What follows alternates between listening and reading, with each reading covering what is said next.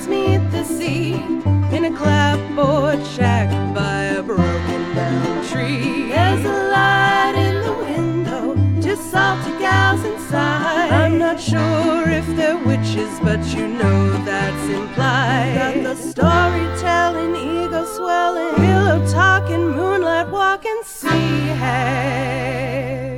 Welcome to the Sea Hags podcast. I am Chris Jeppa. And I'm Katie Norgren, and slow roasting in the attic oven with us today is Ed Konya. Yes. Yes. Awesome. local comic. Affirmative. Excellent showrunner of Stand Up and Deliver, the open mic. General all-around nice inclusive man, building a good comedy scene for everybody to benefit from. Welcome, Ed. Oh, That was thank quite you. the intro. Yeah. I'm really feeling it. I think you're nice. Yeah. Whatever. Well, geez. Those are very kind words, and but I will accept all of your kind words. Excellent. And that praise. kombucha. Cheers. Yeah. Clink. Yeah, when in Rome, as you Yes. said. What do you think? Do you like it? It's I like it. It's hibiscus very rose it's hip refreshing. soda? Yeah. Mm-hmm. Yeah. It tastes much better than I think it's going to every single time. I just assume it's going to taste like it smells, which is vaguely foot-like. It's like a little sour, but it's got like some whatever. It's very good for your No, intestinal. no, Good it's for your great. guts. Yeah. What's good for the guts is good for the gander. Yes, that's the saying That is that we all know. definitely- I'm a doctor, so it is. It's good. I was not warm, and then as soon as we started, I'm just like sweating. Yeah, so. no, we kept it cool, and then we shut all the exits to the outside, Yeah, so it's fine. now we're gonna cook. Just slightly, just in a little pit oven here. It's good. It's fine. Now begins the time of the season where all we do is complain about how hot it is in here. Great. Yeah. Good. Yeah. Well, that's obviously there's like a 3-degree spread in temperature where we don't bitch about the weather in this city. So. And we didn't get it this year at all.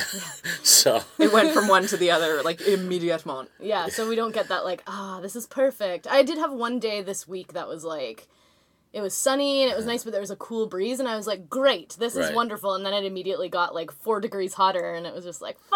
Well, it's perfect-ish outside. Yeah. It's just on the bus and then inside it's. Oh god, yeah, the bus. The bus was great today, but the train was horrible. There's something crazy going on downtown. I have no idea what it You is. said I think people there's- were in fancy dress? Well, there was people in fancy dress, but when I looked it up online, all I could see was there's a Whitecaps game, and John Legend is playing this evening. So that could be people making a day of it. I don't know. Sure. Heading on down, but it was packed. And of course, I got one of the old Expo line trains, so it's just greasy with sunscreen and no deodorant, and it's just so funky. And there was a child shrieking every like 3 seconds. I haven't breathed through my nose in public transit in years. I have to remind myself to breathe properly when I get off the bus. Yeah, totally. But you gotta wait till you like move away from, because usually there's Like, like I do hot garbage. Yeah, I right, mean, when I you do a get off. test breath Yeah. when I get on, but it's just, It's not a good time. no. Yeah, I've noticed I switched to mouth breathing like very quickly anywhere in the city. Oh yeah. Usually it's just like, Yeah, that's that true. smells like hot urine. Oh, that Yeah. smells like hot garbage. Yeah. Oh, like Urine, check it and see. something. It's so stinky. Pee. Oh, pee! Come on. Yeah, Don't I got. you know it's just a puddle of pee. Oh there you Lord. go. She's a songwriter. I did it. Yeah. I'm very unmanly when it comes to the bus, though. It doesn't feel like. I mean, it feels like a toilet on wheels, I've turned into a real, I'm not a germaphobe necessarily, but there's something about the bus. You don't just like tough it out. You're just like, ooh, I don't like it. I don't like it. It's yucky. Nah, it's just, like, and the worst one is like eating on the bus. Oh yeah. Oh god. Like, I can deal with almost everything else, the guy clipping his nails and all that other No. stuff. I mean, I don't like It's it. illegal forever. Yeah, no, it should be. Guillotine Believe for me, him. that bus would be. We'll clip him to death. Yeah, I mean, no, for sure. I'm with you on that one. But the But eating is- the number one on my list is like, and I don't like if it's like M&Ms or whatever. I'm like, whatever. I mean, you are still gross because the bus You're is touching gross. the bus and then you're putting Right. your fingers into your mouth. Like, that's just not a good choice. Yeah, but I mean, it's just the like they bring the smells. Well, they bring the smell. Well, and like, then there's it's usually something sloppy that's falling all over the place, and some guy he's probably wearing sandals, and that makes it gross. And Yeah. it's Oh, just, like a chow mein noodle flops out and falls on his horrible feet. yeah, it's And then just he picks it up, probably. Right. No, Chris, so no. You took Yeah. that one more step. I'm just thinking of Subway, because that smell permeates everything. And there's no, like, boundaries with smells. I'm so mad about scent all the time. All the time. Where it's like when people come on with like the major cologne or perfume or like Right. really stinky food on the bus where it's just like, we're trapped in here together. I like we're all totally got on a breathing the same- community shuttle last night with takeout. I feel really bad, but it was so good, so whatever. Plus, there's Yeah. only like 4 people on it, so and they were old, so they It's probably fine, couldn't Katie. smell. You're part of the problem, but we still love you. Thank you. Thank you. I mean, how else do we get our takeout home? Truly, it's. I guess drive in a car or walk, Yeah, I usually walk my takeout home. That's true. but I couldn't get what I wanted and then take it home. It's too far. Yeah, It's too far. you know, little sacrifices, I guess. I had to make myself into what I hate to get what I wanted. It's sometimes the things that we hate the most Like are because it triggers something in our own selves. But that if it's we- late at night and it's relatively empty or whatever, that's one. But it's just on a crowded, because there's always something God. that smells like pepperoni just to start with, right? Just like a good greasy meat. And smell. then there's that's that just general. their base odor. Well, and then there's that sort of general, cumin sort of BO smell. Cumin is totally what it is. Yeah. It smells like cumin. Yeah, but it's Or it's pickles. BO for sure. Cumin but and pickles. yeah, The and sourness of that is like not. Oof. Not. it's just that kind of potpourri of. just a gross stew of humanity. Yeah, so. Ugh, I love the city. I hate the city Yeah, so much. yeah. Like, I just, the duality of that feeling is so strong. I don't want to be anywhere else, but it's also terrible. Right. It's very bad, and there's so many of us, and we are not very considerate of each Yeah, other. and I'm sure I'm a big hypocrite on some level. I'm sure I've grossed somebody out somewhere along the line. But, anyways. Yeah, you generally try to keep it. Yeah. Try to keep it undisgusting. My big pet peeve, I've mentioned many times on this podcast, is I don't like when people eat bananas on public transit because they are just little scent bombs of like gooey sweetness. And then they just have to hold the flaccid peel till they like get to a place they can throw it out. And I'm just like, oh, please don't leave it on here. Please take it with you. It's just the grossest thing. I've been developing like a weird food thing that I never used to really have, where as soon as I'm finished eating it, I just want it away. Like, Yeah, so you don't every wanna look at every it. dish that, like, you know, or I'm eating lunch at my desk at work or whatever, and it's like I immediately have to go wash the container. I don't Yeah. want any lingering like remnants, and I'm like, is there like some weird like food shame thing happening where it's like, You know, don't want anyone to see the evidence? well, it's like, you know, when you watch porn and then you finish and then you're just like, oh, I'm done. Ugh, Yeah. get it away. I'm kind of starting to do that with food, and it's weird. Isn't that a Sophie Buttle bit? Maybe. The thing that comes up accidentally is the thing that made you close it in the first place. Yeah. Yeah. It's never like the nice beginning of the video. No, it's true. That's bad. She's not. So Ed, you were in the Georgia Street this week. Yeah. It was hot off the heels of your... Well, certainly the online version, I guess, I don't know, there might be a print version. It doesn't really matter, but yes, you are correct. I am correct. Yes. Yes, I am. I did my research. It was a great article. And it was talking about Yeah. aforementioned Stand Up and Deliver. Or Tell us about Stand What's Up that? and Deliver. I mean, we know about it because we're in the know, but Yeah. Well, Stand Up and Deliver is the second longest running comedy open mic in town. I have to give props to Johnny Paul because, and this is an important point to make because even though, you know, I'm biased and I think our show is the best, and I think objectively that's probably true, but you know, but I've been to the toll gates. yeah, but we all have. and this is a big but. And really this is like, you know, Johnny Paul may or may not hear this, but won't. but there was a big desert of nothingness. Like there was everybody talks about the Goldies era where like a lot of the comics you know, kind of like the more experienced amateurs and some of the professionals came out of that era, you know, and it's kind of beloved era. And then Goldies kind of went away, and then there was this era where I started comedy a little over 2 years ago, which was the Lux Lounge / Sin Bin era, yeah. and that was brutal. Yeah. I mean, Sin Bin was slightly better just because it was a small room. I mean, it looked like somebody's kill room. It was poorly lit, and it was Covered in plastic for no reason. right. Yeah, it was like no, it had. It was like things painted dripping. black. No, it was painted black, and it was like there were no windows, and it was in the back of like a sports bar. Yeah. and it was very it was creepy, but it was run a bit better than the other one. But Lux was like, it was just where jokes went to die. You know, Oh, God. the sight lines are terrible, and they did have some good shows prior to the open mic, but once the mic started, it was, if you can imagine kind of like the way the mic, like, if you can imagine if, like, 12 Kings at the very end of the show with maybe one person there who's just there to drink. Oh, God. And you telling your jokes. That was Lux Lounge. Oh, God. But for another 12 comics, right? Like, maybe... Everyone had to slog through them. Yeah, Oh, yeah. Lord. And you either did or you quit. Right, and Yeah. so I think that was good. But then Johnny, getting back to 12 Kings, and that was the first good mic where you're like, oh my God, this is, like, that gives you a reference point for. Yeah, people are here, and even if it's mostly other comics, people are still here. Yeah. Yeah, but if you're telling a joke and it's all other comics in the room, at least if it's something new about the joke or it's a new joke. Like, they're not going to not laugh. Exactly, you get to test that still. Right, it's an acid test for sure, right? Because, they, like, we all know that, sometimes the laughs come a little grudgingly or maybe they're distracted. But, if... So anyways, so props to Johnny because that was the one that kind of got it all going. Because if you look around now, everybody's having their 1 year, 2 year anniversary of a lot of shows, right? Chords is having, like, Minus.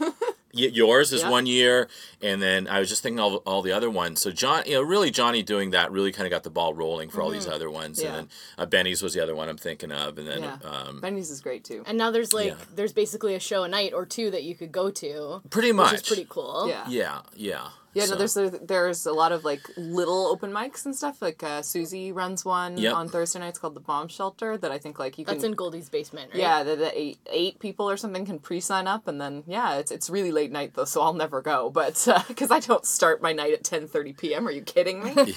I'm ancient. Yeah, and God bless Susie too, because she does. She works really hard. so much. I mean, She is a between baller. her, like, the book shows and the mic, and she's the And she does comedy. Yeah, and she's just the unsung hero in my opinion. Oh, totally. So, Well, I'll sing her yeah, anytime. yeah, me too. Absolutely. So. Excellent. She's a hoot and a half, and she works super hard. And we'd say the same about you. Yeah. So anyways, I forget what the original question was. But Just tell us about Stand Up and Deliver. so getting back to Stand Up and Deliver. What happened was some very new comic, a very new nervous young man, thought he wanted to do an open mic, and it was at the current location, which is 7 Dining Lounge. Okay. And it was not well attended. Like, maybe there were like a dozen people who showed up for it, and it was really kind of raw and rough. And then after that, the guy who sort of booked for them, because they had a booker at the time, he said, "Do you want to take a crack at doing a comedy show here?" And I said, "Yeah, let me think about it." But then a lot of people contributed. Like when I was trying to figure out the format, like Stuart Jones, who had done a show there prior, he says, "Well, why don't you make it an open mic? Because at least that way, the venue is going to have like 30 something comics." Buying beer, and they're It's a good way to at least start and establish a relationship with the venue. Or right. something like Yeah. that. And then so that way at least they'll get increased business, which is really what they want, and then what you want is a place to have a mic. So that was, and also you don't have to book it. There's some things that are easier about it. But then I thought, well, even though it's an open mic, I really would like somebody a little bit more experienced than me, and then that's where Sam came along, Sam Tonning. And he's just so knowledgeable about. The only thing he's more knowledgeable about other than comedy is music.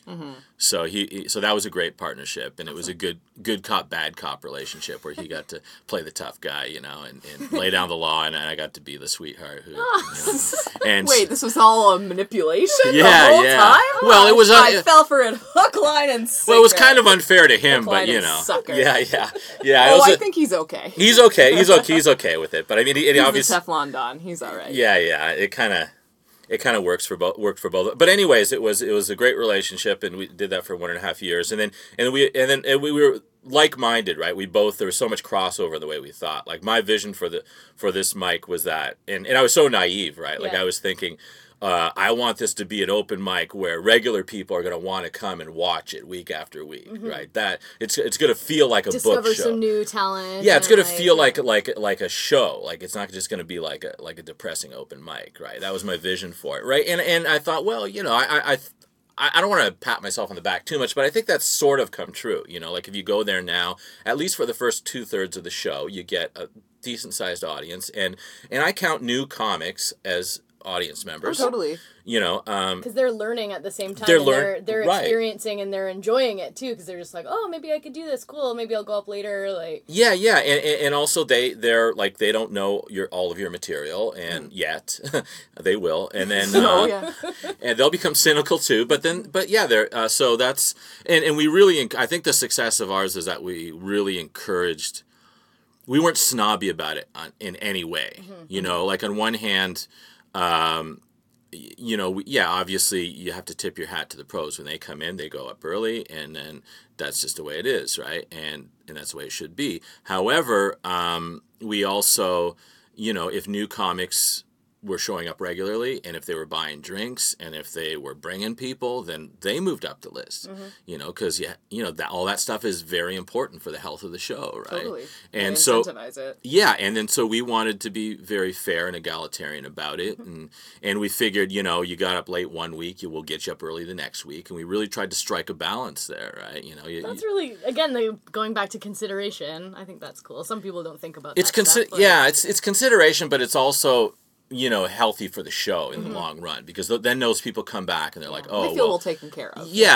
So I think nurturing the new comics, right? Because I would notice other people kind of picking off our new comics, messaging them. I mean, I'm sure that, like, I don't know exactly how it happened, but suddenly these guys were over at that show, and that's fine, that's great, that's the way it should be. But I know for sure they started in our room and they kind of migrated to the other ones, and so I feel like, you know, it was a room that really encouraged people just to try comedy.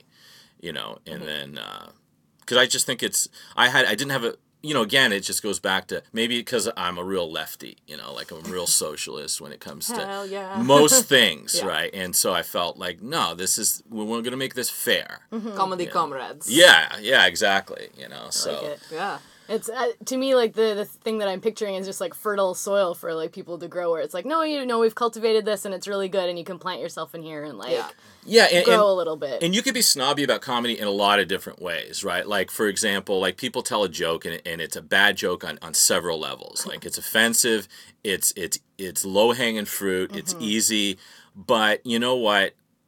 Like, I'm not going to be a hypocrite and say I didn't do stuff like that when I was first starting. Totally. And then you eat a dick on a bad joke, and the punishment is built right in. Oh, yeah. You know, you learn it's like a shock collar. Yeah, so I mean... Bad comic, bad.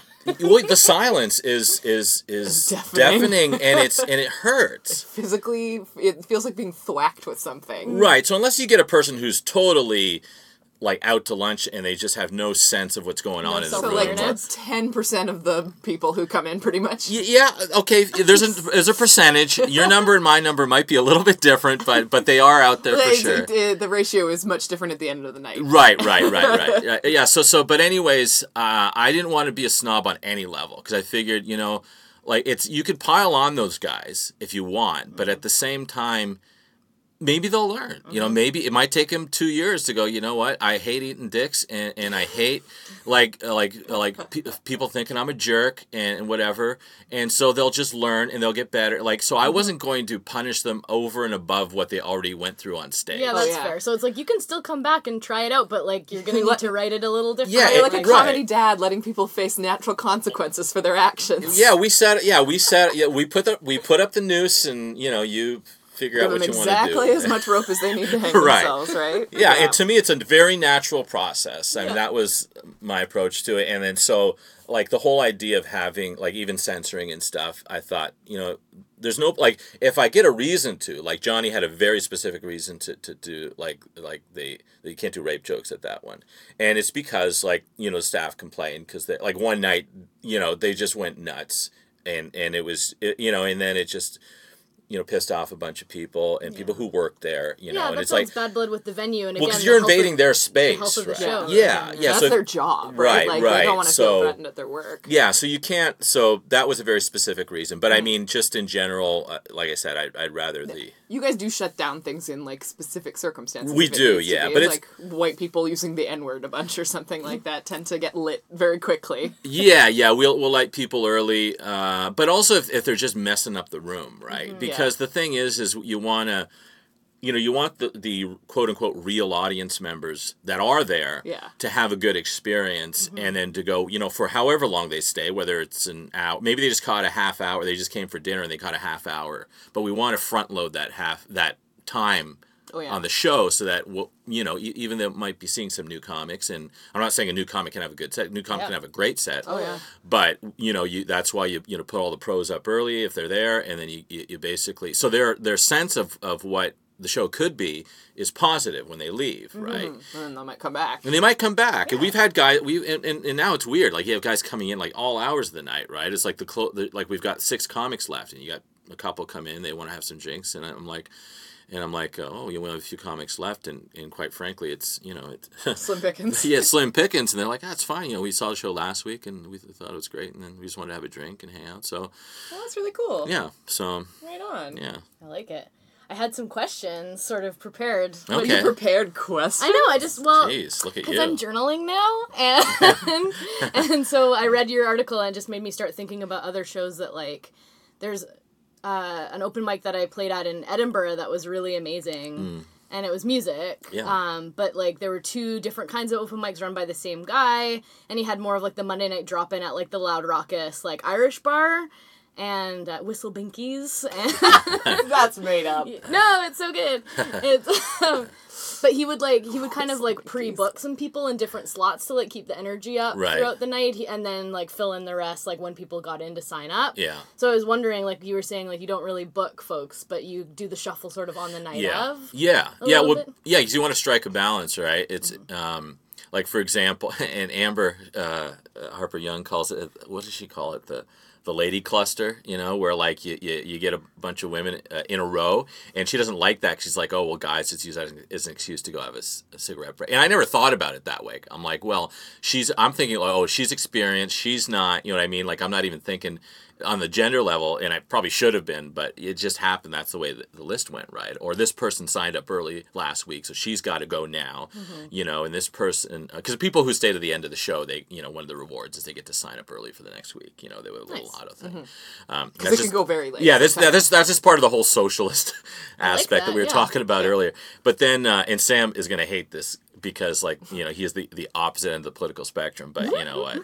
He shouldn't have left the show. That's his fucking problem. Now we took it over. Yeah. No, but anyway, so, what were we talking about? So, So curating the show, I think, is a word, right? Yeah. So basically, yes, you try to strike some balance in there, whether it's male, female energy, or if you know some comic styles, or if it's experience, exactly. Like you'll get one comic up there who might be very talented, but he has stuff that might be challenging for some of the audience, right? And then you get another guy. You're like, okay, well, this guy just he just lobs big softballs at the audience and they bop it around like a bunch of seals. So you kind of you really want to strike that, and you never know what they're going to respond to. Sometimes you're way off. You're like, geez, they loved that, they hated this. I'm like, gee, you can't always predict what they're going to go for.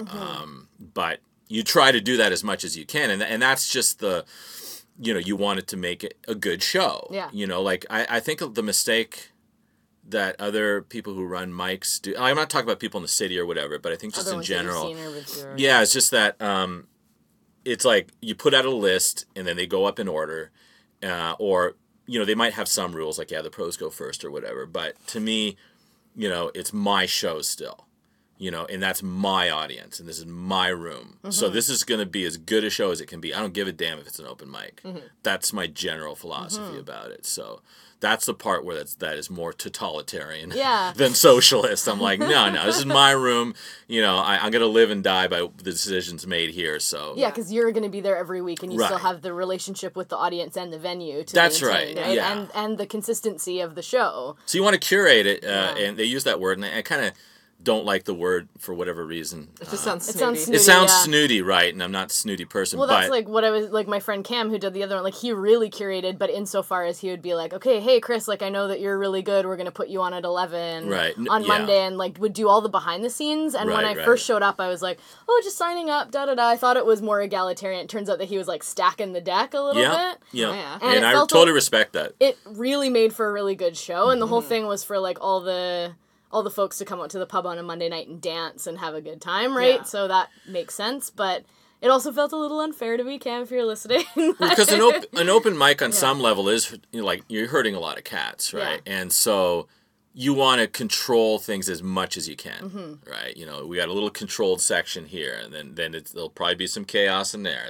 Then we'll get back to, we'll rein it in over there, you know what I mean? So just over the course of the night. So. But it's cool. There's, like, a bit of artistry that you do in that way, like, and paying attention to, like, everybody's styles that come back week after week, and you get to know the comics, and you get to kind of know who you would shuffle where. That's right. But it's on the night, you're basically just given, like, okay, here's all your pieces. Now you get to arrange them into, like, some kind of beautiful comedy mosaic. and you get enough, and the thing is, you know, you get so many out-of-towners now. Like, you get so many people come, maybe it's because of the Facebook presence or whatever. I don't know what it is, or just word gets around. Yeah, people know they're visiting, they're coming through, and it's like, where can I go and work some stuff out tonight? Yes, you'll have three doctors. We had like two or three doctors from New York City come through, and they were on with a conference, and they brought friends, and then wild. And yeah, and then you get guys coming up from Southern California and other places, and we just.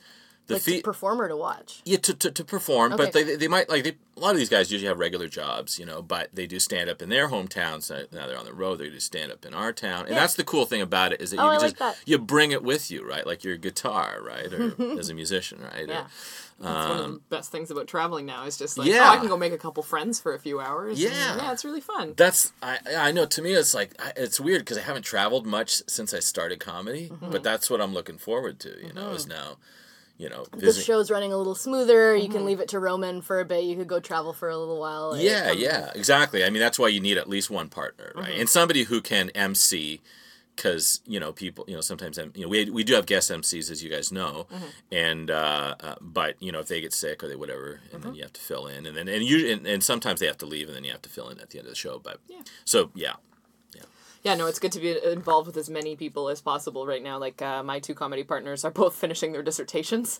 So I'm kind of busy with the show, trying to get it mounted again. But we just finalized a lineup for our show, and we're doing it on the 25th. Of May? June 25th. 25th of May was yesterday. Oh, yeah. The day before. I know how time works. Yeah, you do. We'll get back into the Wayback Machine. We're going to go to this sick show. Yeah. June 25th. Okay, people can mark it in their calendars now. Please, put it down in your copybooks now. But yeah, we got a really, really sick lineup for it. Yeah, so. I can't wait. Cause you guys run a great show. I mean, I've told Justin and Kyle as well. But I mean, it's the show where, like, you just treat the comics with such great respect. Oh yeah, you know, we want everybody to feel nurtured. Yeah, and similar kind of backgrounds to the both of you, like just wanting to make sure that everyone feels it's nice to get good to and respected, and then they'll come back again. Amateurs as professionals, so like we've given a lot of people their first comedy paycheck, which is kind of cool because if we make any money on the show, it goes right back into the comics because it's like we're also very socialist, comedy socialism. We're really, really intrigued by that, and I just, because there's no profit to be made, really. Like, you could hoard the money and still make, like, maybe $1,000 in a year, and why do that when you could just, like, spread it around a little? And then someone gets $20, and that's, you know, they can buy some drinks at the next open mic they go to. Yeah, exactly, yeah. Totally. It's all a rich, weird economy of its own, you know? There's a lot of, it's a social economy, you do favors for people, they, like, take care of you. And paying it forward's a big part of it, you know, because, the other reason why, you know, because if you go way back, I've been in it for like less than 2.5 years, so it's, anyways. But like when it first started, and like Simon King was, I think, just getting ready to leave town, but he did a little impromptu. He has the podcast. He's got the one podcast where it was kind of in the back room of one of the kids' rooms. I forget. Displays, and then so he just gave a lot of free information to new comics. He's just like, hey, just buy me a drink and I'll just, you know, and that guy can yammer on. Would his podcast, would he do it solo, or he would like interview a new comic and then talk about like advice? And... No. This is just him just saying, hey, you know, here's all the information of everything I've learned, which is a lot, and here's what you should do, and here's what you shouldn't do, and you just sit there and take, and which I did, and I was like, I was such a good student that way. I just wrote everything down, and the one things he said was that, you know, if you're finding trouble getting mic time, and all new comics do, one thing you can consider is starting your own room, because mic time is a commodity. Yes, quid pro quo. Yeah, you give mic time, you get mic time. And so, I think a lot of people sort of figure that out after a while. And I think that's why a lot of these rooms popped up. Because, yes, we are egalitarian and all that. But at the same time, we're selfish. We want, you know that when you give something, you get something. That's just kind of the way the world works. And so, and you want to be a person you want to be a good citizen, right? You want to be something who gives as well as takes. Yeah. There are a lot of takers. Yeah. It still throws me off sometimes when people just don't have the interpersonal skills to realize that they're asking a lot in a situation. Yeah, and it's fine to ask a lot. Like, I think people have asked, like, when I was doing the book shows and like, they'd stretch themselves, right? You're going, okay, well, like when I was running the One Hitter Quitter, like the monthly comedy competition there, with Peaver,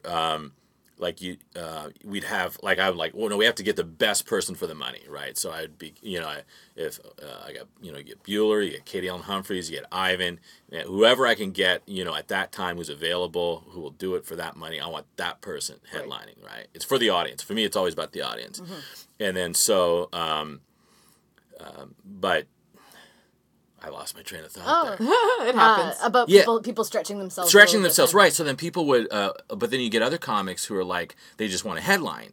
And they're probably ready to headline at other shows, but not this one. Because I'd say, look, I mean, I'm not as good as you are. I'm not saying I'm better than you, but look at who we've booked to headline these shows. Like, no offense, but and then so that becomes a little awkward. But then most people will go, yeah, I know, I'm stretching myself, and you go, yeah, okay, cool. And then other people might get a little bent out of shape, and that's awkward because that person is more advanced than you, right? You're in that weird position of being the new comic, but you're the arbiter somehow, right? Then you have to tell them, in a very kind way that you're not on the level of the headliners you're booking. So it's but it just makes you grow as a comedy person. You have to become a big boy or girl, and you have to not be afraid of people and just say, hey, so I had messaged somebody who's Colin Sharp. I would message him. I'd say, how do I deal with this?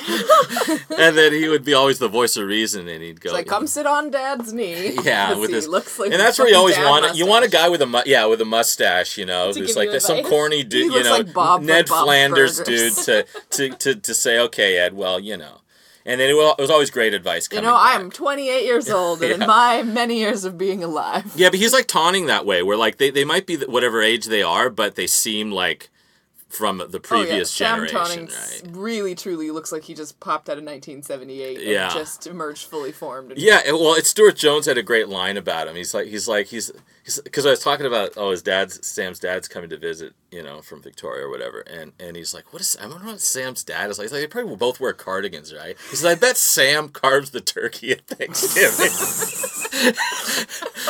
He's the man of the house now. Yeah, and it's kind of true because I mean, I don't know if it's true, but his dad looks like a kind of like he could be kind of a lefty university professor, which he probably isn't, but he kind of looks like he could be. Okay. And Sam looks like Sam, right? So it's like he looks like the more conservative of the two. It's so funny that Sam would have like a leftist lawyer for a girlfriend. She's a pretty big feminist. Yeah, but it's one of those really stuff just works. Some stuff just works. Yeah, it's one of those kind of funny things where the chemistry is just weirdly right. Yeah. Like they balance each other out, He definitely needs someone like that in his life to rein him in a little bit. Yeah, and she just thinks he's a big goofball, and he makes her laugh. So great. That's all. I like that. No, they've always. I was like, I could be mystified by the relationship, but I'm not at all. I'm like, no, it works. I mean, on paper maybe not, but in the reality, like there's so many other factors than just your politics that go into relationships. God, yeah. Well, there's so many cute comedy couples too. Like that's one for sure. And then Stu and Anna, Anastasia. That's such a cute couple. And I don't know who those Stuart people Jones. are. Oh no, I didn't know. But anyways, he had a special lady. But and they're so like I don't know. They're cute as heck. They're so cute. Yeah. Aw, I love. You're just cute kind love. of a romantic. I am. That's good though. It's nice to be a romantic. Yeah. Your wife is lovely. She takes pictures for the show and is pretty involved in some stuff. I don't know how much. She's taken almost everybody's profile picture. Yeah. I know. Right. It's so funny when I scroll through Facebook, and sometimes it's even like the people that you know or just the people that I already know, and you just see the background that like the 7 Dining Lounge like background. our diffuser here. They've got like this Right. awesome wood diffuser in the back, and so everyone's I'm just like, oh, comic. Like you can pick them out. Right. It's all the same. And the background is definitely part of it. But Yeah. I told her, I said, people aren't posting just any picture from 7 Dining Lounge. They're posting your pictures. Oh yeah. Oh big yeah, time. she's Right. phenomenally talented. And she captures some like really like good action shots. That's not easy. The people's personality comes through a lot in her photos. Mm-hmm. Like I have to call myself out on it because I'm like, oh, what a big galoot I am. Such a and like you can feel Neil Webb's weird energy coming through too. It's like, oh, it's all contained in the bun. Yeah, and that's and getting back. Yeah, I mean, the success of the show. Like she is huge. Like she's It really does contribute to the social media presence, hey? absolutely like The because little logo in the corner of the photos and it's so visible. Oh, It's yeah. so visible on like in the Vancouver stand-up community, and then like their like friends are like, hey, where was that taken? Or can I come and see you next time? And Yeah. then so it's just become a very sort of iconic thing. Yeah, it's a bit of a signature. And that's all her, right? Like I try to even remember how it started. She's like I mean, I didn't ask her to do it. I mean, I might have asked her casually, just, hey, do you mind taking a couple of pictures? Because she was a real photo bug when we first met, right? Like we've been together for like it's gonna blow your mind. Like in August it'll be like 30 years. What the fuck? how old were you when you got together? I was 20. Yeah. Wow. Yeah. Holy crap. That's nuts. Yeah, it is. awesome. It is nuts. It's nuts and it's awesome, and it doesn't feel that long. Yeah. Like for me to say the number, like it's hard for me to Aw, wrap you my little brain sweeties. around. I like that so much. I don't know why, but I thought that the two of you had been married to other people before and then like got together like in your 30s or something because you seem to really like each other. Yeah. I think that's why I was like, oh, it's like one of those little late in life they figured out what they wanted, but no, you figured it out pretty quickly. Yeah, no, the thing is, it's weird because, like, so much of my life has not worked out. Like, a lot of people, right? You're like, oh, like just a big garbage dump over there, right? Just, Yeah. I don't want to get into the details, but then there's one part of your life where it's just, like, it just worked out. Like, you didn't have to try hard. Yeah. It's just somebody up there just said, you know what, let's give you this one. We'll give you this one, pal. You're not that bad a guy, This will keep you afloat so you can deal with all the other shit Right, later. right. Seriously, and that's that would be a whole other show, maybe. You could Well, do. yeah, I mean, we hope to do this for a long time, but we don't know that many But people. Yeah. Please come back. Yeah.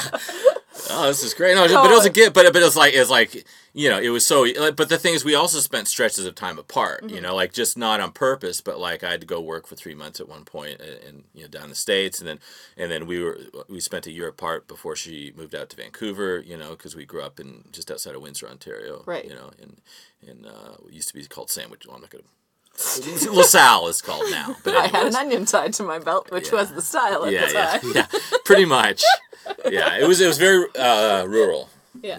And it was very kind of like they had standard bred horse racing up the street from us. Oh, okay. And my next door neighbor, who was kind of the first girl that I kind of made out with.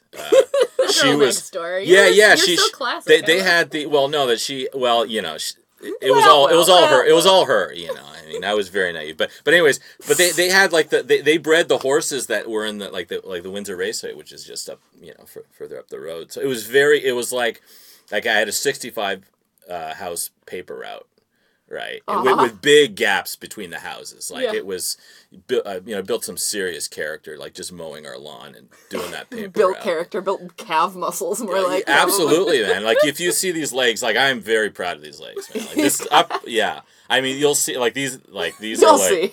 yeah. One day you'll all see. If it how gets good hot my enough legs in are.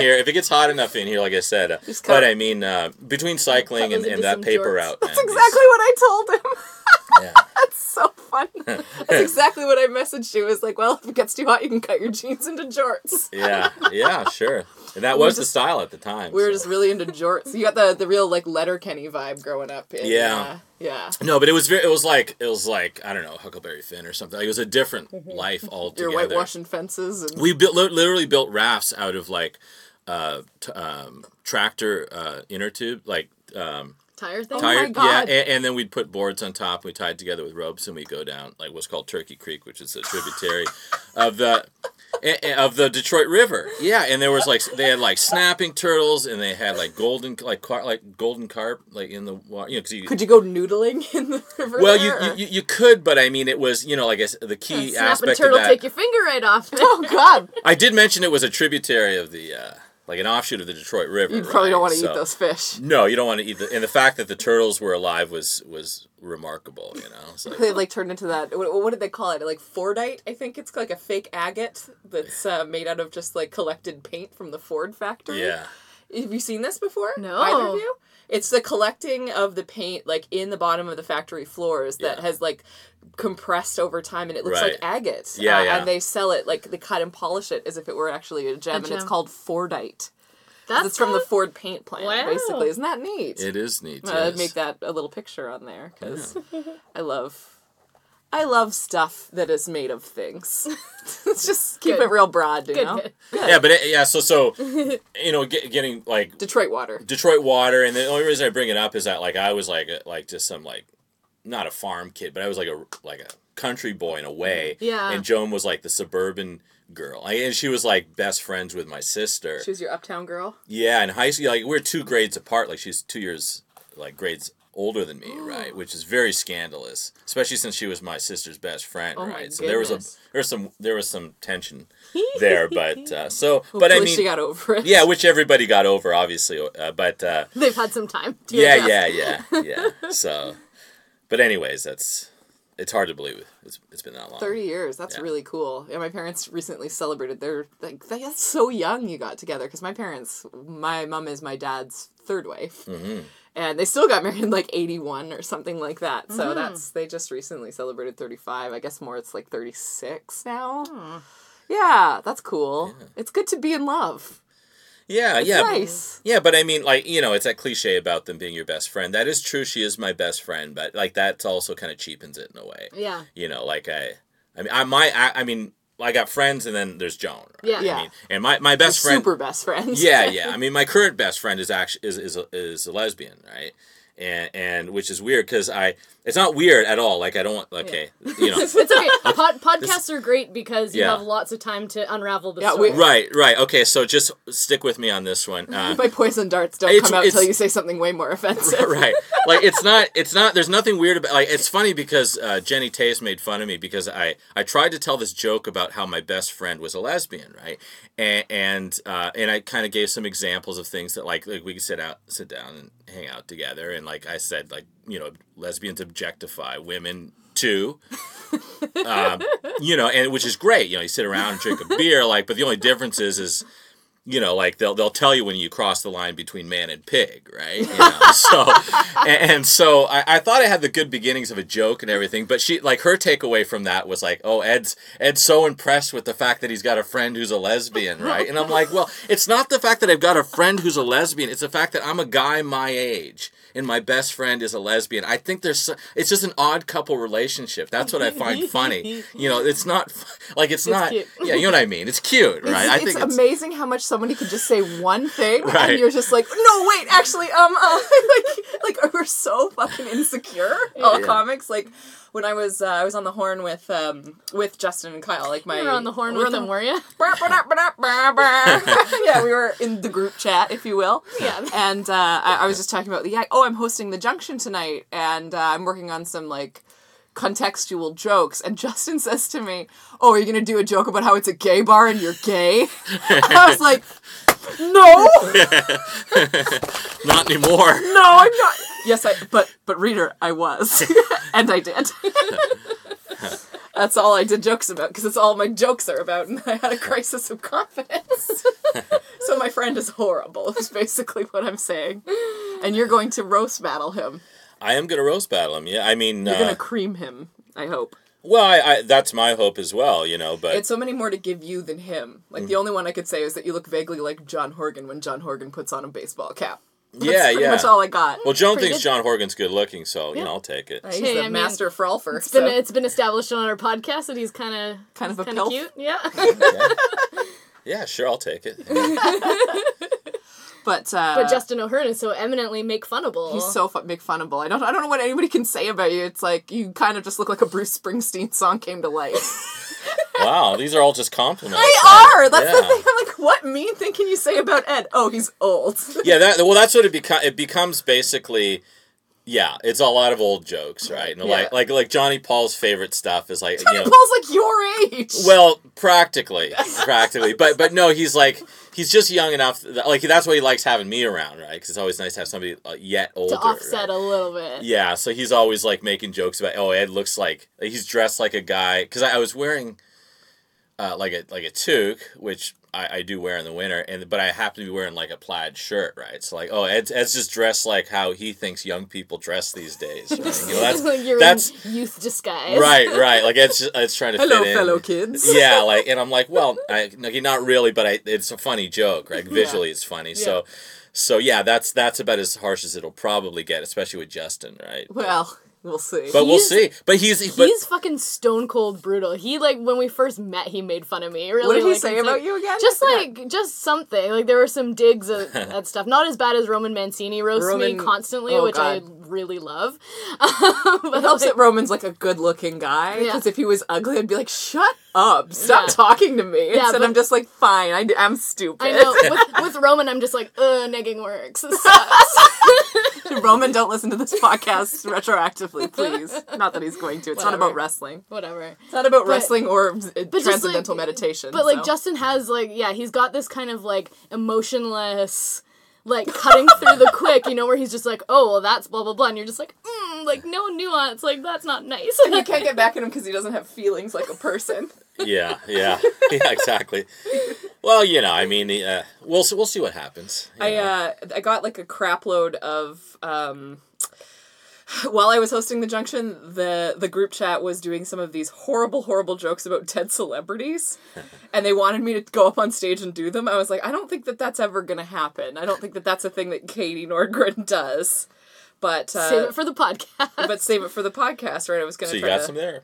Yeah, I was gonna try to look them up, but okay. I if we just wait for me to do it, it's gonna be very awkward. No, it's fine. I just I wanted to chime in just about like the loving your best friend or like relationships best friend thing, because I feel the same way, like about my partner, also Ed, right? Also very awesome dude. And it's like, he's not my best friend. Katie's my best friend. Yeah. Like, we gab about everything that, like, I wouldn't talk to Ed about. And it's like, oh, but don't you feel like you're walling off a part of your whatever? It's like, no, he's just not interested in that stuff. Right. And he hates gossip and shit talk. Like, and he's really... I love and it. so Katie's the one that I can, like, work out some of the darkness. Yeah. So that I'm not bringing it home and just, like, griping about whatever. And, like, I can vent about work to Katie. Whereas, like, Ed and I, like... we keep it a little separated, and we just enjoy each other's company. I like that, actually. Right. I think it's healthy. Yeah, exactly. So, and you get different things from different relationships, and well, I should protect, because it's funny about my friend I was just talking about, because she's on one way she's very private, but another way she loves when people talk about her. Yeah. So is she the friend that likes Buffy the Vampire Slayer? Yeah. So I'll call, for the sake of this conversation, I'll call her Buffy? Flangy. Flangy. Oh. No, wait, that's too close. Let's call her Angie S. I thought you were going to call her Buffy. That'd be fun. Yeah. So, but no, she's great, but like, she's kind of like, but she's also, she's a very, she's very small, and she's very feisty, and she's very loyal. Yes. And those are all great qualities, right? Yes. It's great to have somebody like that your on your right hand. She's my Snoop, right? Did you guys ever watch the Wire? No, but I am familiar with the character. Yes, well, she's very much that, right? Like, you don't want to get on this small lady's bad side, right? Yes. But it's great to have her as an ally, right? Yeah. And she's super loyal. So but we just joke about just dumb stuff. It's more of like a brother-sister relationship, That's fun. And we talk about hot chicks, too. So. Yeah, and it's just fun to have somebody to, like, shoot the shit with and, like, kind of go a little bit dark and well, we've worked some of the same jobs together. That's how we became friends, right? So we kind of, we got used to bitching about the same people and doing that. So we bonded over that. Over idiots. And we bonded over idiots. Yeah. But, like, those are the things that, like, you don't really bitch about work with your partner if you can help it. Like, it's nice to try not to, because you want that separation. Like, It's not just because... like, you don't want to dump it on them, but there's that. But there's also the fact that you just want that separation between work and home. Yeah. And you feel like when you talk about work shit at home, that it robs you of your home time. Yeah, you know? Exactly. Like the joy that you can have in peace. It's and the quiet. reverse. It's the reverse of doing a number 2 at work. Like you know what I mean, where you feel like you're taken back a little bit. It's the reverse of that. So now I'm on my time. That's right. Yeah, I didn't get that bonus, but so I found them. They're very bad. They're very, very bad. I'm gonna actually. But I want to hear these coming out of your mouth. Oh, but it's so okay. But this one is Gavin Clarkson's. Like, let's be honest. That Okay, it was his horrible joke. It was all just awful jokes about dead celebrities. So this one was: did the lead singer of Queen pass his AIDS on to anyone else? And if so, did they all die of mercury poisoning? No. Jeez. I don't know. I don't want to take a bath now. I think I might be almost too sensitive for this. We'll see what happens. We'll see. I just started watching the Chris Gethard show on past guest Denise's recommendation. They did one with Pete Holmes that it was all about censorship. Yeah. And they had everyone in the audience had a little red flag that when you reach your line, you could wave it and it would be like the community consciousness to see how far you could get away with stuff. So I'm just like, I raised my little red flag. Oh, okay. I'll stop. No, it's fine. Okay. Give me another one. All right. Just for that joke. Okay, here's another. Wow, this is all. Gavin's are the worst. He's such a bad boy, and Cal's are surprisingly bad too. Oh, what? That little sweetie? I want to. This is another Gavin one. I want to die overcoming my fears, like Philip Seymour Hoffman and his phobia of needles. Oh, no. Oh, and then Kyle's response to that was the great thing about Heath Ledger is that this was his method. In fact, he died researching his latest role, Overrated Dead Guy. Oh, jeez. These are all so bad. This feels like that thing that you keep in the private group chat. Oh yeah, no. They wanted me to do them on comedy stage, boys. though. They were like after me to do it, so okay. that's what they get. Great. Basically. Yeah. But I didn't have any of Justin's in there. Yeah. Surprisingly, his weren't terribly dark. He was probably actually working on his dissertation. Oh, fair. Which is dark enough in its own with bottles going up the hoo-has and the humdrums and the... Yeah. It's quite... Yeah, he reads us something from the earliest erotic gay novel, I guess, and it's not very erotic, actually. Yeah. The title of the horrible. episode is called The Bottle Incident, so you can imagine. Yikes. Yeah. Yikes, indeed. It's a yikes. Yikes, my bikes. Yikes, my bikes. But he is... Yeah, I'm very vanilla when it comes to sex. I don't actually necessarily think these are his kinks. He just writes about them. he just did a PhD on it, right? Yeah. So, Yeah. I mean... It's got to be that freaky stuff. He probably just likes to be wrapped up in a fleece blanket with a cup of tea, and that's his weird sexual thing. Yeah. Just cozy me to death. Oh, I wonder if there's a joke in that. Basically, just that he does such weird. And he stuff smokes a that he pipe, right? He has one. Yeah. I assume so. And that mustache. It just... Oh, With his God. cardigan, right? Yeah. I can picture the whole thing. Yeah, He's yeah. got a fireplace. Well, come on. He's for like, sure. professor, like PhD in Victorian pornography. Like that writes itself, doesn't it? Yeah, Like, he wants you to come back to his Boudoir. study, his mahogany study to see his etchings. Yeah, literal etchings though in his case. Oh yeah, Yeah. for sure. Etchings are like lino prints of boobs and like dicks. and like you gotta wonder, like, as someone that studies that, like, what is their relationship to the source material? Is he secretly Do we have to think that? super dark into it? Yeah. Or is he just like, is it an intellectual curiosity? But it's like, you know that he's fucking into he it. looks like a he's bit of a gotta- weirdo. So He's gotta be into it. He's gotta be Yeah. into some weird shit. Yeah, I he think likes to. he's got it. Yeah. Does he ride his penny farthing to the bottle orgy? I guess. He's such a goober. He's got a parasol collection, I'm sure of it. So, stand up and deliver. Yeah. Do you remember, so we talked about sort of where it is now. Yeah. And that it's like this quite like awesome like nurturing place for like new comics and like established comics to come, and it's like pretty, you had Maria Bamford drop in. It's like a good room for folks to come to. Do you remember when you first started? Like, was it taken up pretty quickly, or did you kind of struggle to sustain it? It was just like the same 5 people came every week, or do you remember that kind of? Yeah. Well, first of all, like I said, I didn't know that it was going to be an open mic when I got the opportunity, Right. and then like I said, Stuart said, "Yeah, do an open mic." I'm like, okay, now it's an open mic. So then, but then other people contributed. Like the nice thing about it is it does have that great stage, and with the great lighting.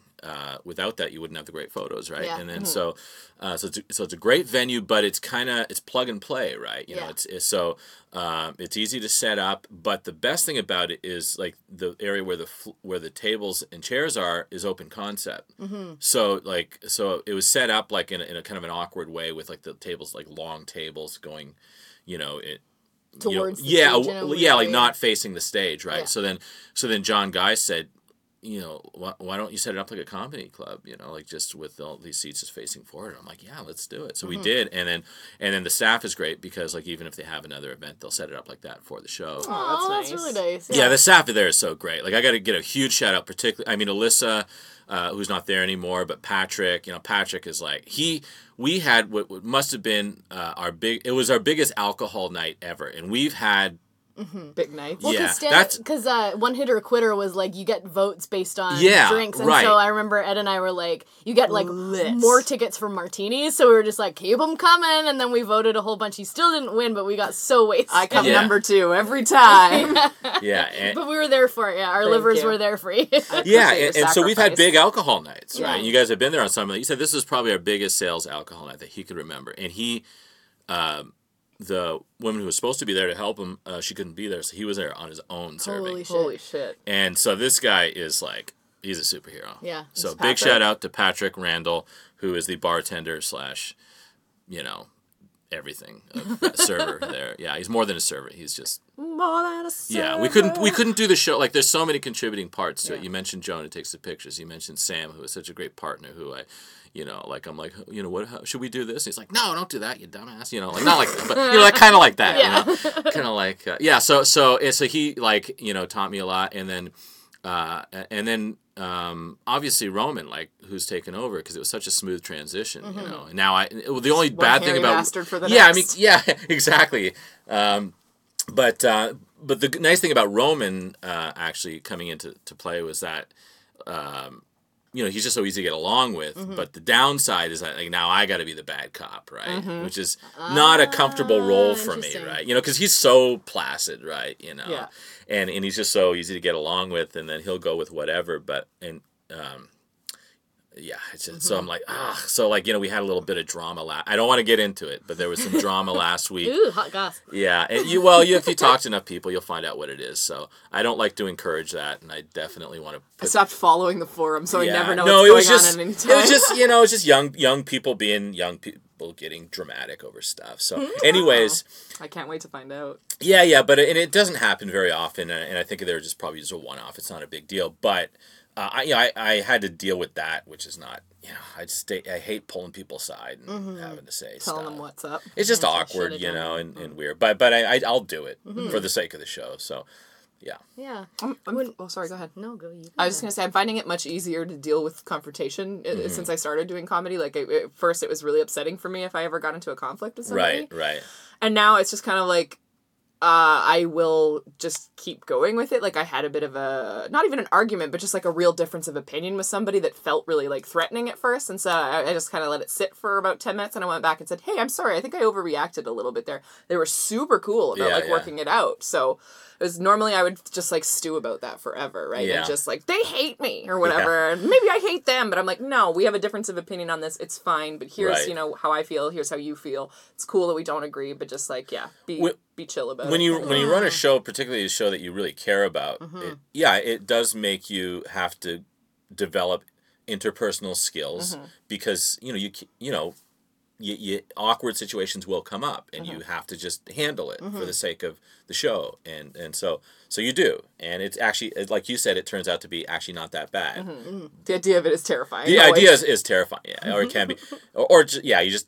It's not pleasant. Like it's not pleasant. It's a bad feeling. Like when you actually do get it resolved, it feels much better. But I find like people, there are a few people who definitely don't really want to take responsibility for themselves. But by and large, most people, if they're being called out for something, they're like, yeah, you know, I'm sorry. Like if they've ruined the show or something like that, they'll own up to it and they'll try to do better. That kind of thing. And I think people do want to be good. Sure. And the thing is, the hardest thing for me though is like I just don't dislike anybody. Yeah. You know, like, so, you know, and of course when you're dealing with that many people, you get some people who genuinely don't like each other, right? And then they're talking to you about this person, that person's talking about that person, and I'm dying inside, you know, because I like these people. Because I like it out amongst yourselves. I like everybody on some level, you know, and nobody you know what I mean? Like, so it's not. So I don't know, that's the tougher part for me, right? Is just that like these are just like because I just look at them on one level. I want to be like I got to hang out with like young people, right? And like just be part of that and not think in terms of age. And it's like, hey, you know, you had a good set. Or maybe here's a tag for your joke. And it's just, you know, like it's an even playing field, and that's cool. But then I also can't deny the fact that, like, I'm my age, right? You know, so I'm realizing, oh, well, I'm talking to this guy. He's acting like I'm his dad or something. You know, and why is this going on? Because I don't look at, like, you know what I mean? I'm just me, right? You'll find this out as you get older, right? You'll go, why, you know, like, wait a second here. Don't call me sir. You know, that kind of thing. So wait, I'm not an adult. Oh, God. Yeah. I am an adult. Maybe I am the smartest person in this conversation. Oh, God. Yeah. So that's a terrifying prospect when you are the smartest person in the room about something. It's like, oh, God. When did that happen? Right? Like, I'll tell you when you're older. Yeah. So. Yeah. But, like, when you first kind of started out, like, do you remember, was it, like, hard to attract people to come to your show? Or was it because there was sort of a vacuum already that you were filling that space, so were people pretty, like, enthusiastic to, like... I can't remember a time where we did, like, we probably did, like, a little bit less than 30 comics on the first show. Mm-hmm. But right away, the pros were showing up. Like, James Kennedy was there. Boom. First show. Great. And Chris James. And then, like, certain people were just coming, you know, Kelly Dyer. Like, these guys were, like, just showing up regularly. And then and then that's why we do the shout-outs after the show, which created more drama. But anyways, so, like, but you do a shout-out because you're like, hey, you know, like... These pros came by the show, right? And we just did that so that the other people would see it and go, hey, maybe we should go to that show, right? Mm-hmm. And then so... But to answer your question, we've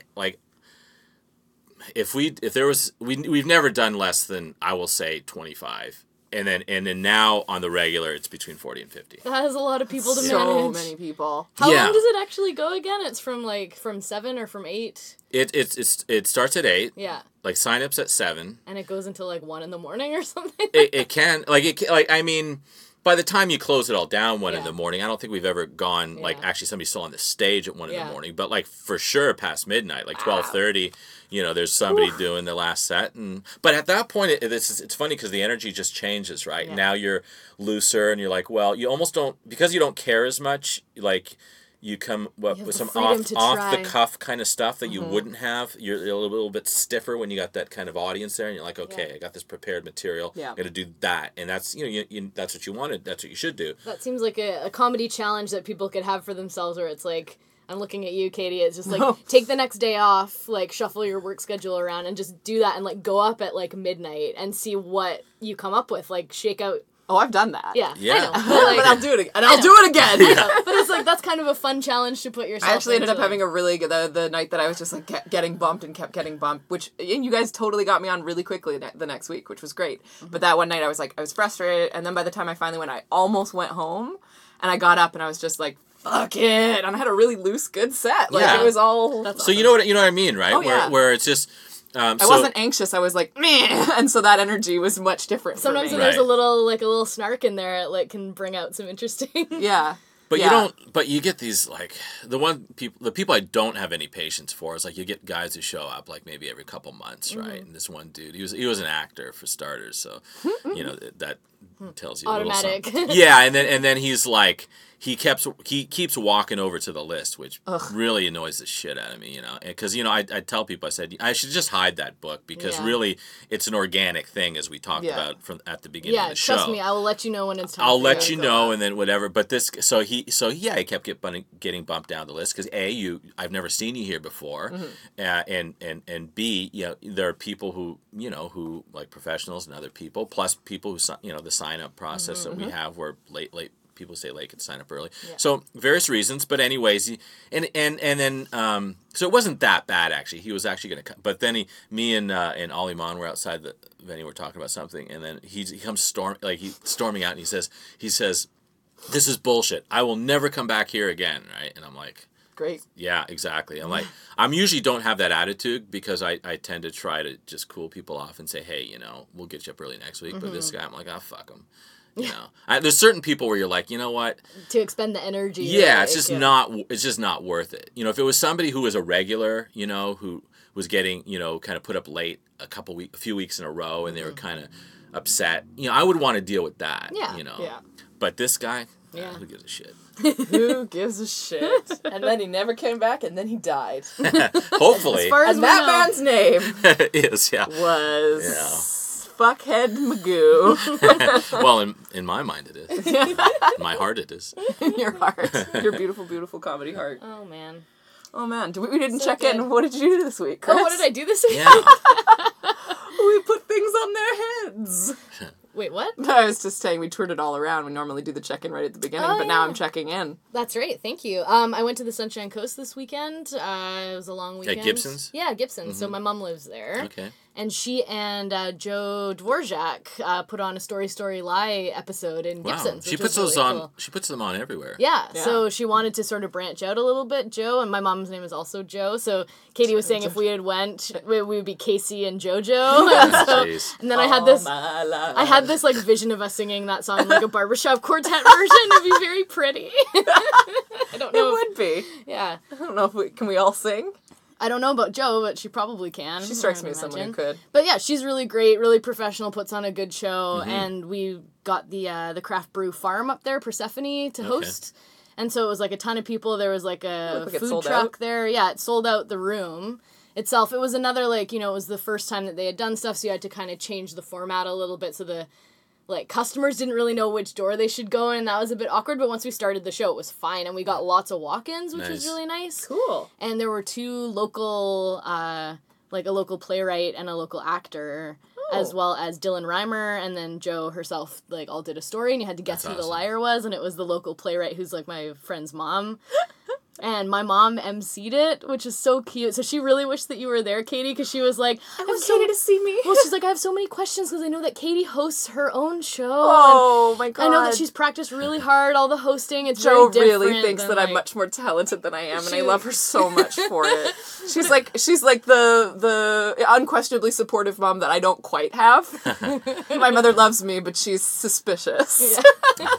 Yeah. But my mom was so cute though, because she had her intros for everybody, and she's like, oh, how am I going to greet people in the show? And I'm like, oh, you could ask folks who's from the Sunshine Coast and who's from elsewhere. Right. It's a classic. I'm trying to give her crowd work tips. I'm like, this is not a good source, but I know how to stage banter. She's such a little. Sweet, but she doesn't give herself credit because she's been doing public speaking forever. Mm-hmm. And, in public health, that was, her job. She would give presentations all the time. She'd work. And I was like, Mom, it's like you're facilitating a workshop, right? You're up there, you're leading. You want to give people a little bit of structure so they're not kind of, worried that it's just going to go off the rails. They want to know that someone's in charge. So you kind of set them up okay, it's going to go like this, this, this. We're going to ask you for some stuff, this. Hey, can I get a suggestion for these things? Blah, blah, blah. So she kind of did that. It was fun.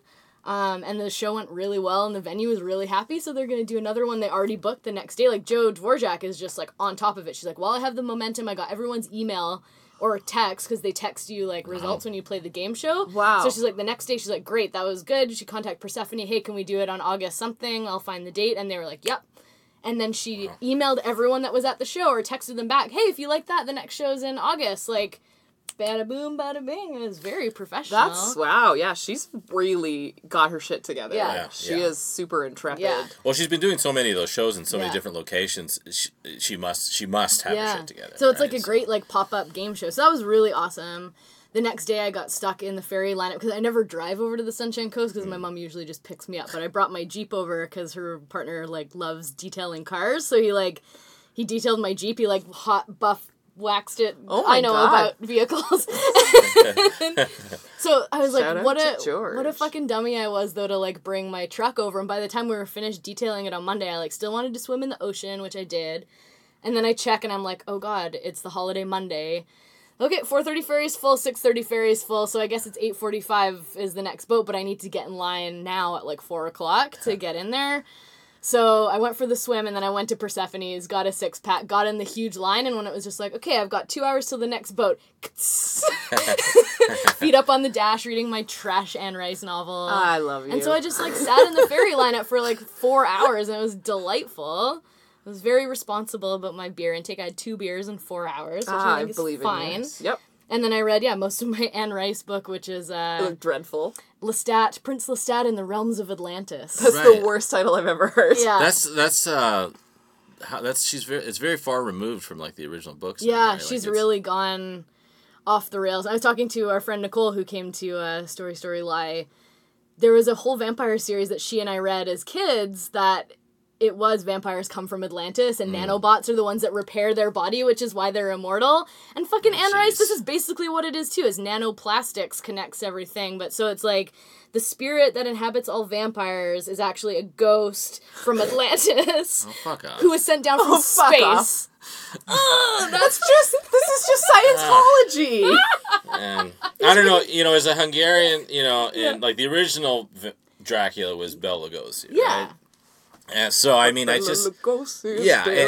Yeah, yeah. I mean, but it's got so complicated. This is like the midi-chlorians thing from Star Wars. Yeah. Right? There's a certain point where, like, you know what, just keep some of the mystery. Just bleh, I'm a vampire. Yeah, exactly. You know? I like history and origin stories and stuff, but I'm like, we kind of got the origin story already, but then she's like, I'll go back 3 more levels. It's like, did you But that's what's wrong with the Alien movie. You started with ancient Egypt. Like, you're good. That's about as far back as you need to go. No, but the ghost that inhabited from ancient Egypt was from ancient Atlantis, and then he was sent there by aliens that look like owls.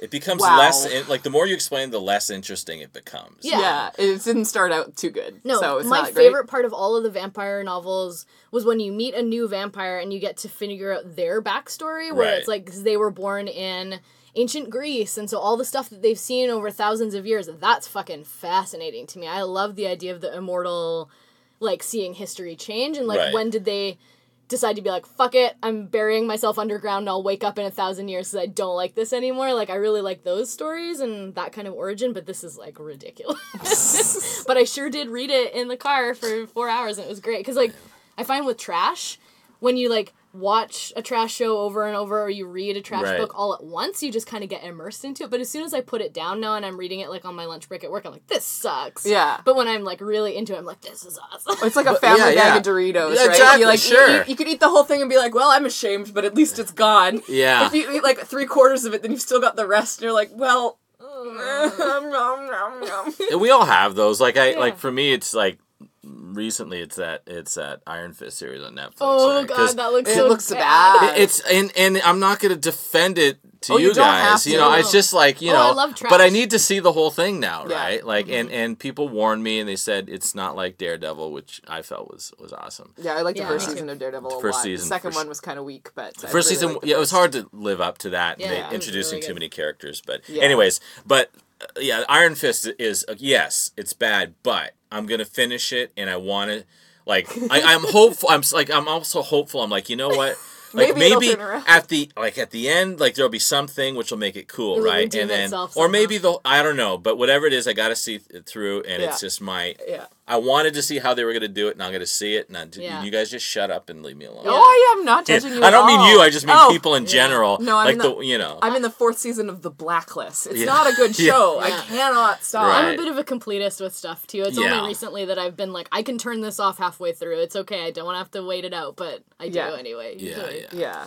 I do like bad things, though, sometimes. I love a bad procedural. That's my favorite. Just like, how are we going to get the guy in this episode? Yeah, I guess the bad guy is the third person we meet, just like it is in every episode. Like, when I watch too many procedurals in a row, the formula becomes too obvious and I have to switch to something else. Yeah, at Elementary, it's always the second person that you meet every single goddamn time. Like, is always... Oh, no, maybe it was Lucifer that it was. Elementary switches it up a little bit more. Not very much, but that's not why I like the show. We like a lot of TV. Sure. It's how it turns out to don't be. My other apologize thing, to me, of all people. My other thing was that it's Gemini season.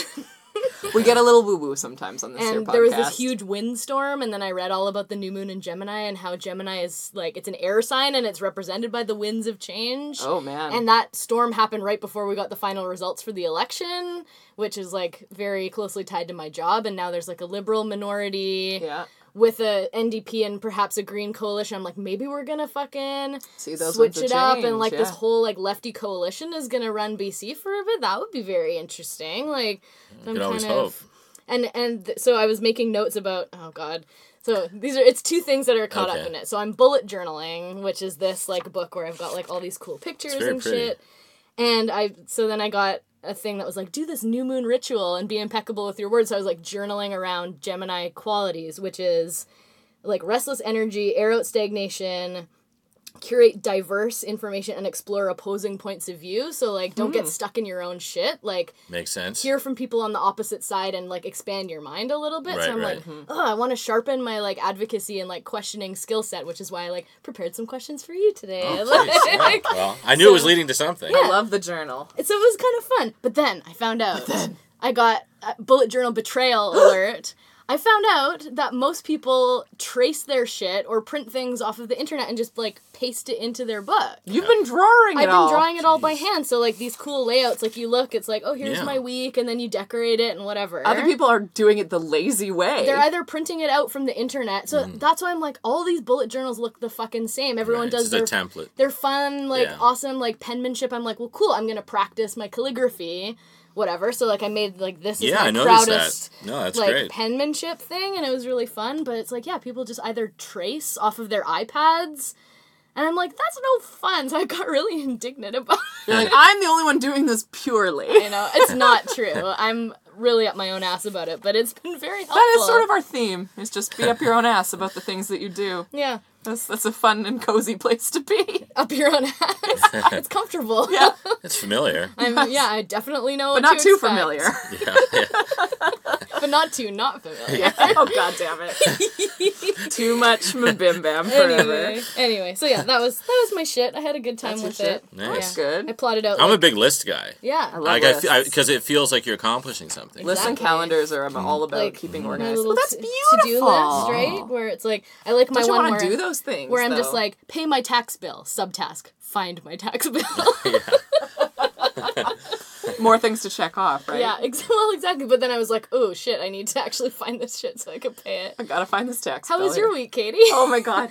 My week's fabulous. I'm doing really well. I got to take Friday off just because I was owed a day off because of I always, my day off is Monday generally, and apparently if there's a stat holiday, I accumulate 60% of a day off on my day off, which is like, that's cool. I don't understand how unions work at all. It's very confusing, but I'm like, I'll take it. Yeah. So I've just I worked 2 whole days this week, and that's it. And I was all really out of the routine kind of, but yeah, apart from hurting my wrist and not being able to work out, it's been great. Mm-hmm. But I did do that, unfortunately. I sprained or strained my wrist and had to go for jerking it? Sorry. Yeah, from jerking it. From straight jerking it.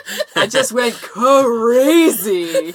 You know, my wife's out of town, so no. It's my left hand actually, and I am right-handed, so no, it was not from jerking off. But then you use the hand that you're not dominant with, so it feels like it's somebody else. Chris, Dina, Ludwika, you rude dude. I just heard it from working out, basically. It just got sort of overtired and I didn't get it. Working out, yeah. Working it, jerking it, same diff. Yeah. But it had been hurting me for weeks and I didn't do anything about it, and I should have, because now I have to take a week off of exercising. And I went and got acupuncture from a big giant white guy yesterday. It was great. I was just blissed out. It's like taking opiates, honestly. Yeah, I felt like $1 million after, and I slept the sleep of the dead last night, even though I only got about 6 hours because I went to bed way too late. But I woke up. Katie, sleep update alert. Ding. Oh, yeah. Sleeping okay. That's all I got. But I woke up feeling like, all is right in the world somehow. It's just like, thanks for all those needles, white dude. I forgot his name already. Yeah, whatever. I was telling Chris that he looks like Michael Chiklis from The Shield. Okay. Just let him stick needles in my body and then put cups on my back. Ooh, you did cupping Did you too? want to see my... Do you want to see how I got these scars? Yes. Ooh, gross. Ooh, gross. It's like one of those vaccination things. Yeah. But they Circular. just 2 big cups on my back, and he also cupped this part of my arm, with a little cup, and he was on your tattoo? Yeah, well, it wasn't like the fire cupping, it was the suction cup thing where you just pump it, and he was sucking it, and my skin was all lubed up, so it was pulling this hickey machine over it. I saw a video like that one. And it was it pulled okay. And it pulled up all the fascia, and now it's really loose in there. It feels really good. So it's just this is very weird. I feel like an octopus is giving me 10 hickeys right now. I see a lot of the Chinese seniors that go to the pool at the community center always have the big cupping stuff on their back, and it's they all look great, and they're all old and swimming and all loose and look really healthy. So I'm there's a whole regimen of self-care that I totally could be taking advantage of. Yeah, I'm only just starting to dip my toe in He's there. all I'm loosening up your chi and letting new stuff in. It's I always try to emphasize that we really have 2 feet in each, foot in each world, right? Right. Like, we're very practical, very... Pragmatic. Pragmatic-driven people. But... let's get mystical every now and again, kind of thing. Like, it's just fun. We're West Coasties, like... Yeah, well, you're gonna get a little flaky when you gotta get a little on bit... some level, you have to. Just a little bit it, nippy, right? Why resist? Yeah. Why not yield? Why not take the yielding path? Absolutely. Yeah. That's what Otherwise, Roman Mancini you'd would be on do. the other coast, right? Yeah. Yeah. So. Yeah, I would be in Toronto or something like that, and just being businessmen. No thanks. No, thank That's you. what you do when you move to Toronto. You They just give turn you into a a businessman. briefcase. They handcuff it to your wrist. It's yours forever now. Oh shit. Yeah, so the acupuncturist is like, yeah, I'm just freeing up your chi. I'm like, okay, whatever. I'm just thinking like, you know, the Western explanation for acupuncture. I'm like, this is all fine. But then last night I had so many crazy dreams, and I don't dream in my sleep very often. Like, almost never. I don't know if it's because I take antidepressants or something, but it was like vivid and colorful and all this stuff. It's like, well, maybe you loosened up my chi. I don't fucking know. Yeah. I don't know what my chi's up to these days. It's loose. It's flowing. When I took Aikido for that 2-month stretch that I took Aikido, I was learning how to play with your ki and like using that to like help you do somersaults and shit. It's pretty cool. Oh. Just like it's all about momentum. Did you and Reiki energy yourself flow. into a somersault? I did not Reiki myself. Reiki fucking sucks. I will stand by that statement. Watch next week. It'll be like, oh, I got Reiki and it was so good. It was amazing. It was so amazing. We're That's terrible where for this. that's some kind of touching. They don't touch you. They They just don't? hover. Oh, they just right. hover over, and you can feel like the warm, like whatever. It's Yeah. like kind of It's neat, weird. but like there's a person that Reikis people at a bus stop, and I Yeah. think that's very invasive and rude. It's like You don't opening play a with people's energies. It's like opening a sandwich on the bus. It's too pervasive. It's just like, Get out of my chi!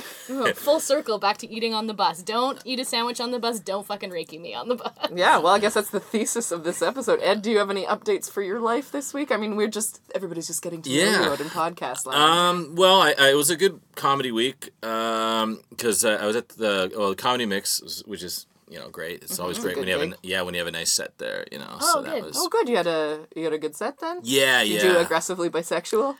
Yes, Good. yes, I finished with that, and so no, it was, and it's always nice to do material like that in like a kind of a more established kind of room, because you feel like now you walked a little bit of a line and you got away with it in a way, but at the same time, like it's been so tested that now It's a good bit. So I like But it a now lot. it's like a strong thing to end on or whatever. Yeah, I haven't seen you in a while. This is. I like to elbow people when he's telling that joke. I'm like, this joke is about me.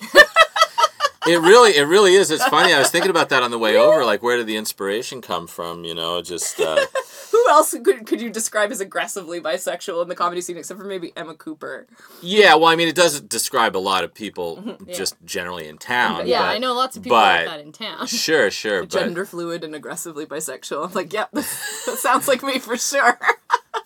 I think it's a really funny joke. I like, I've been hearing some good ones. Like, I remember how I met everybody in the comedy scene was just by basically being very sensitive on the forum and like saying something and then having people either agree with me or not agree with me, for better, for worse, whatever. But nowadays, like, I really do think there's a better quality of joke coming from, like doing something kind of edgy. It's less like, I don't fucking care about anyone's feelings, here's a joke. It's like, can you take people to discomfort with the joke and then yank it back because you're actually not a dick? Well, my, like, the whole point of view of, like, pretty much everything I'm writing now is just on some level making fun of myself, right? And I think if people understand that, then it's cool, right? Totally. The language is kind of secondary. It's how you use the language, and if you've communicated the fact that you're the jerk or the loser or the weirdo or you're the whatever. Butt of the joke. Yeah, you're the butt of the High joke. status, low status. Yeah. Then it's cool. Like, and because people want to laugh. Yeah. I mean, you will get into rooms where people go there.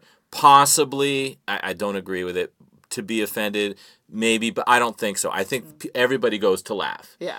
And if you and it feels very rewarding to be in a room with a lot of very diverse people, tell a joke that could have gone sideways, but they got it. Yeah. Totally. That's what It's that's the best feeling. Because hey, I don't mind low hanging fruit. I'll grab it every day of the week, man. But there's nothing wrong with an easy joke if it's funny. Yeah. And so, but at the same time, that's not the biggest, satisfaction of joke writing and joke telling, right? It's good to have a few of those in there, I think. Oh, and I got lots. And it keeps your momentum right too, right? You want to Yeah. I got the stuff I know that works, but I don't always want to put it all together because it's too much of the same thing. Yeah, exactly. The thing that works, it's just like, I know what I'm about, everybody. This is like, this is on purpose, and I know what you're thinking. That's all it is. I really need to branch out, but like, it works for me. That's a good place to start, you know? It is a good place to start, especially in your first like 5-10, if you're doing a longer set. It's like, everybody make fun of me, and now I can say other things. Who I think like Katie Ellen Humphries is particularly good at that. Yeah. Because she's just like comes out as like, I'm a weirdo. And then you're like, you are, okay. And then you just sort of proceed with that, and then you really are on board. And then you're just charmed forever. You're charmed forever by her long talons and her beautiful smile. Yeah. Which is great. But yeah, you also, so you did Comedy Mix? Comedy Mix, and then I did Gavin's show at Railway, which was nice because I got to see the new Railway. I Gavin Matz. Gavin Matz, yeah. I want to go on a Tuesday because, like, oh man, I love the Railway Club so much, and the guys that are running it, it's not a Donnelly pub. It's just a guy from Donnelly Group that loves it there. It's quite rough. Yeah. Compared to other Donnelly stuff, so it's not part of their slick. And the Mermaid Room is, for the most part, intact. Yeah. Got great bars and there. I love that. They actually put alcohol up there with the mirror, and it looks great. Oh, good. So they put the train back there too, so I can buy at a train car back there again, which I'm really excited about. Yeah. So that was good, and then last night, and this is another guy, a showrunner. I got to give a big shout out to Scott Aceman, because that guy knows how to book a show. He'll even go against the grain, right? Like, he'll do stuff like, hey, I like this comic, I want to put him on the show, right? And I'm like, well, if you like him, put him on. It's your damn show, man. Put him on your show. And then it just works out great, you know? And then so he had, like, a lineup of, like, new comics and some, you know, slightly more experienced people like myself, and then Malia headline. And it was a packed room. Like, so it was at Manchester Pub. And that's a cavernous place. That? It's basically... Cypress and Broadway. It's kind of where all those print shops are. Yeah. I used to work right there. Yeah, it was the Fog and Suds. Right, it was the Fog and Suds prior to that. And okay. Yeah. And it's like you look at, this is terrible for comedy, right? Yeah. But he filled the room, and it did start a bit slow in terms of people's focus. But man, once it got going, that throng was like watching it, and they were into it. I should have gone. Scotty asked me if I would open the show. And I just, like, I didn't think I could get out there. I would, and I'm not, this is just Daddy telling you this next time. next time Scotty or any of these guys who can do you a favor down the road ask you to do something, you do it. You do it, yeah. Because, you know, and the thing is, you know, those have been really good shows. I went to the first, and it was at some it used to be a church. Did they jump venue? It's like... Yeah, so it's a different venue every time. He's going to do one at 7 at some point. But it's been at different venues. He books them well. It's a good balance of different people, and then also lots of asses in the seats, man. And cool. Yeah. His ability to just move people to come to shows is, I need to find out his secrets. I know, I would like to do that. He's a very nice man. He's a very nice man. He's a total nutbar. And he's a giver, though. You know what I mean? Oh, we're talking about givers and takers, and so, kooky bananas, and I adore him. He's just great. Right, and he's a character, and I love characters. Well, that's it, right? Like, he's a character. He's very, like... There's almost more inside of him than his skin can contain. Right. Kind of. Like, he's so condensed. And he has so much energy. And he's so tan all the time. It's just like, you just know what's up somehow. Like, you are on a different plane of existence than the rest of us. But whatever you're tapped into is working.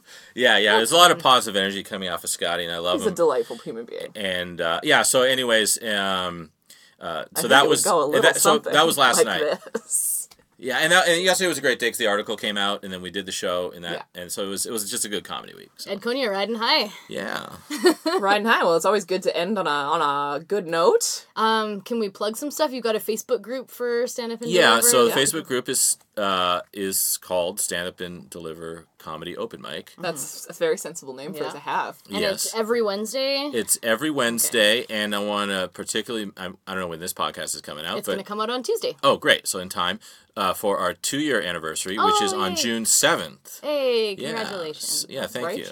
Yeah, I mean, it feels like, once you do it every week, it feels like 4 years, not 2 years. But, tell us about it. Yeah. Hey, now. Have a really good time, but it definitely feels like we've been doing this for longer than a year. Yeah, for sure. Well, thank you so much for being on the show, Ed. Oh, man, this is fun. Yeah, all right. We'll see you guys next week. Bye. Bye.